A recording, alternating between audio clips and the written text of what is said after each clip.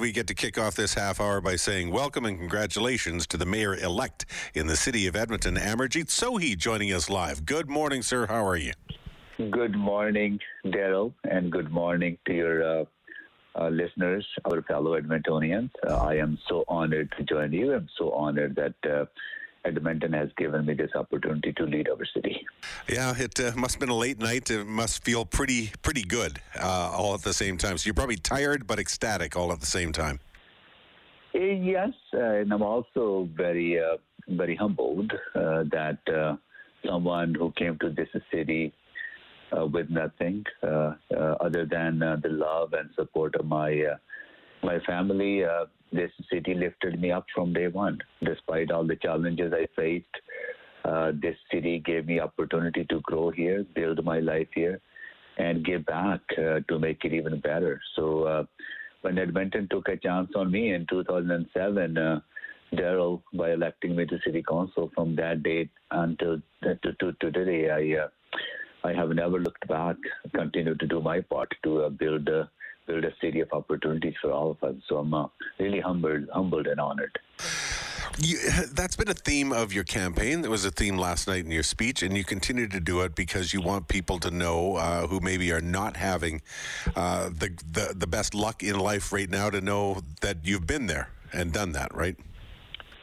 Absolutely.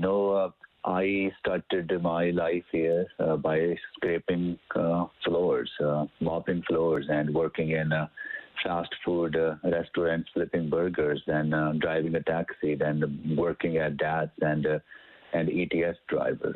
So, and that story, I'm pretty sure, is the story of many Edmontonians, starting from scratch and building our way up, or the story of their parents or grandparents when they settled on this indigenous land. And this is something I always remind myself that the opportunity to be on this Treaty 6 territory and the work that we need to do to continue to support each other is something that inspires me, and this is something that I take very seriously.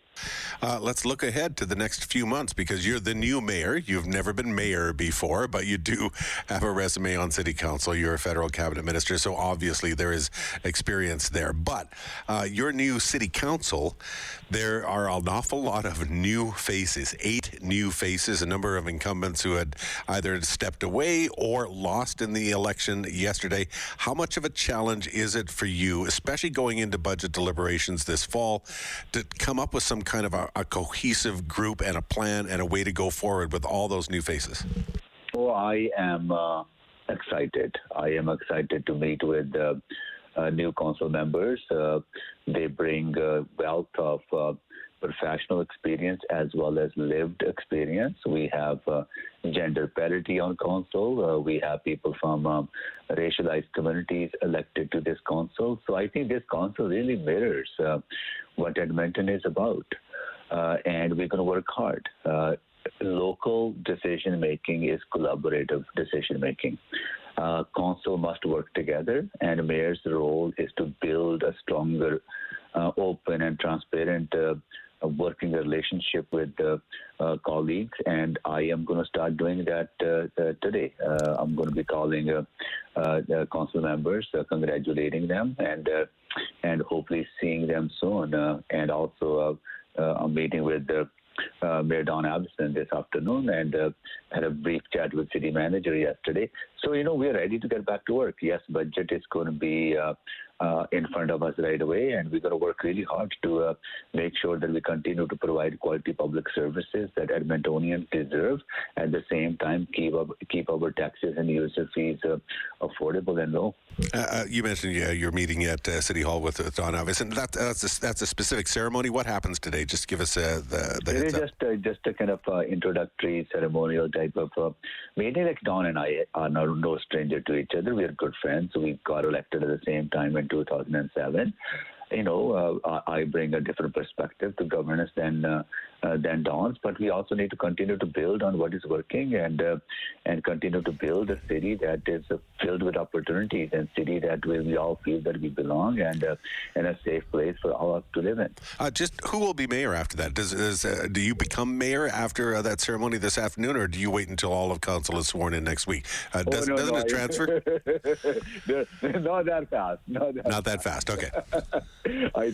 There will be an official swearing ceremony next week, and once that happens, then I will be the official mayor of our city. Until that time, current council and current mayor continue to lead us. Okay. There are a lot of people who would look at the new faces on council and some of the ones who are returning, as well as you and your background, and say that city council has definitely moved left of center. Certainly, if you start adding up Mike Nicol and Kim Kershell and Michael Oshry, who would either be considered right or central, there's a large number of people who did not vote for you, who perhaps don't agree with some of your agenda. How do you balance what you ran on based on what a large number of Edmontonians and, the other half actually want? Because I think they want you to keep a lid on spending. Don't you agree? For me, local governance has never been about left or right. It has always been about a vision for the city. And the vision that we put together was built on how we work together, how we pull community together. So my message to my fellow Edmontonians who did not vote for me in this election is that it's okay. Like, we are very diverse people. We have different perspectives, and we may have different values. But at the end of the day, we are all fellow Edmontonians, and I will be mayor for everyone. Our goal is my simple slogan, Daryl, is Edmonton for all of us. Yeah, and that means those who did not vote for me yet. Yeah, and I totally understand that. But if everybody's coming from sort of the same belief system or ideological system or whatever, then collaborating would seem to be fairly easy. It's just I'm wondering where it doesn't have to be party politics, but there are ideological decisions and where to spend, how much to spend, how much not to spend, that all will come up. And so obviously there's a large number of people who don't want to go into too much spending right now. They're concerned about it. How do you balance absolutely.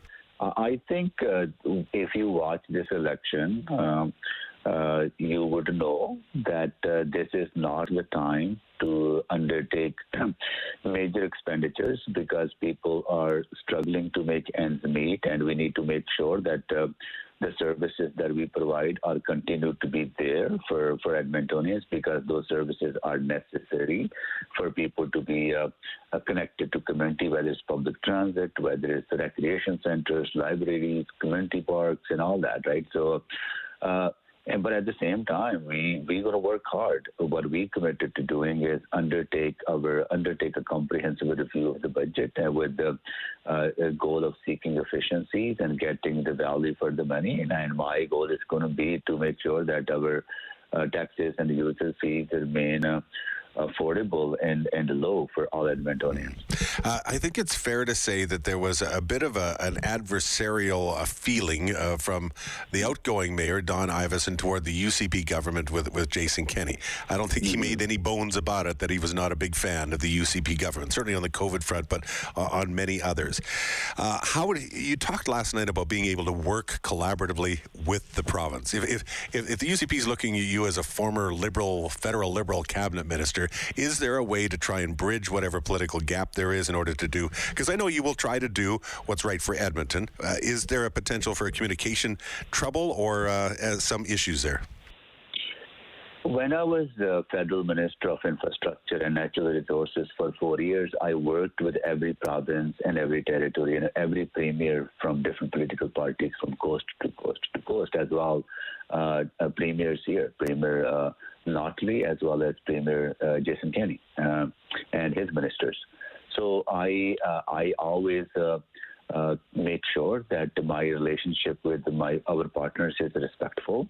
It is based on ideas and values and the issues that we want to resolve.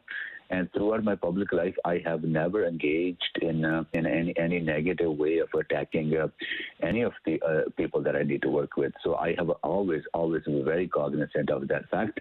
And I'm going to continue to function that way, and I look forward to working with our provincial government as well as the federal government, who is also a strong partner, and we need to build on that strength. So I will build my relationship based on our shared goal of delivering for the Edmontonians, and we have a lot of work to do. Our economy is struggling. People are losing jobs, and we need to support small businesses. We have people who are experiencing houselessness and mental health addiction. Racism is a serious concern. Then we have issues of climate change. So these are not easy issues to tackle. The more we can work together, the better results that we will deliver for all of us. Yeah. I was talking with Andrew Knack a little while ago. He was talking about being in sort of the fourth year of a budget cycle for the city of Edmonton. As we head into this, is this more of a caretaking period for the budget, or are there specific things? And if there are specific things, what do you want to accomplish in this first few months as you go through these budget deliberations? What is your plan? My number one priority is going to be that we support people and businesses recovering from COVID. It has been a very difficult time for over the last 18 months. Are there specifics on how? Of course, we demand better leadership from the province, as well as there are things that municipalities can do. We have made a commitment that all city employees and people who work for the city must be vaccinated. We also talked about people who access city services requiring a proof of vaccination. I also committed to working with cultural communities to provide them support so they can educate people who are hesitant about vaccination and provide that information and use their facilities to create community-based vaccination clinics and allow city facilities to be used for that, as well as continue to engage with health professionals to guide us with best science and evidence-based decision-making. So there are a number of things cities can do, but more importantly is leadership. I think if the leadership comes from the top and there are no mixed messages, and we affirm that everyone have a responsibility to protect each other, and those people who are unwilling to be vaccinated, they have a responsibility to protect the community. I think that kind of strong, consistent leadership will come from my office if once I'm sworn in, and that's the leadership that we have provided during the campaign as well. I wanted to give you an opportunity to weigh in on if we have 8 new faces, but we also now have 8 women on City Council. So 8 out of 13 in total. That's a big change. The last time it was even close was a 50-50 split in 1989. What does that mean to you? What does that say to you? And how does that impact Edmonton moving forward? Or does it? Is it just a matter of new people are in position regardless of gender? It's about time. It is about time, and I'm glad that there are a large number of women elected to City Council, and also people from Indigenous and racialized backgrounds. I think people's lived experience and their perspectives matter in governance. And that is the perspective that the new council member is going to bring. That's the perspective that I will bring. I have a wealth of lived experience as well as professional experience, and I look forward to working with all the newly elected and people who are coming back, being re-elected. It's going to be a great team. I'm so excited. I am just ecstatic to see what the potential for our city is and how we can work together to deliver on the expectations of Edmontonians for which they have elected us to do so. So you're going to have some phone calls today. Do you take a day off and sort of rest up and get ready for next week, maybe on the weekend? Yes, today and maybe tomorrow won't be the time to take any time off, right? Probably be taking a 5-10 minutes nap in between calls to sustain myself.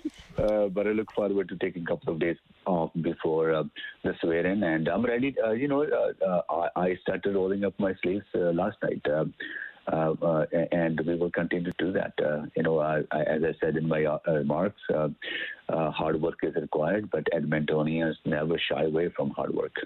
Especially if you get a couple of cat naps in there in between. Amarjeet Sohi, congratulations again. And thank you so much for taking the time first thing this morning here on 6:30 CHED Mornings. Thank you so much, Joe. Cheers.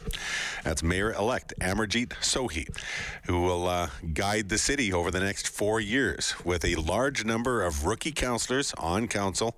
Let's see what they're going to do over the next few months. We'll get an idea, and then 4 more years down the road. Hi, it's Shauna, and I might be a bad parent because my kids think French fries are vegetables. Hey, it's Ryan, and I might be a bad parent because I went out for wings when my wife was in the hospital after giving birth. Johnny here. I might be a bad parent because in my house, the tooth fairy gives pocket change. But we're not alone. Len emailed us and said his 6-year-old daughter's Tarzan moment going from love seat to lazy boy by curtains made him more proud than any dance recital. And Andy left his 2-year-old at the rink. All right, guys, I'm sure we're not alone. Like Andy's kid. For stories and confessions like this, make sure you check out our podcast. It's called Bad Parents, and it's available wherever you get your podcasts. I left a glove at the rink.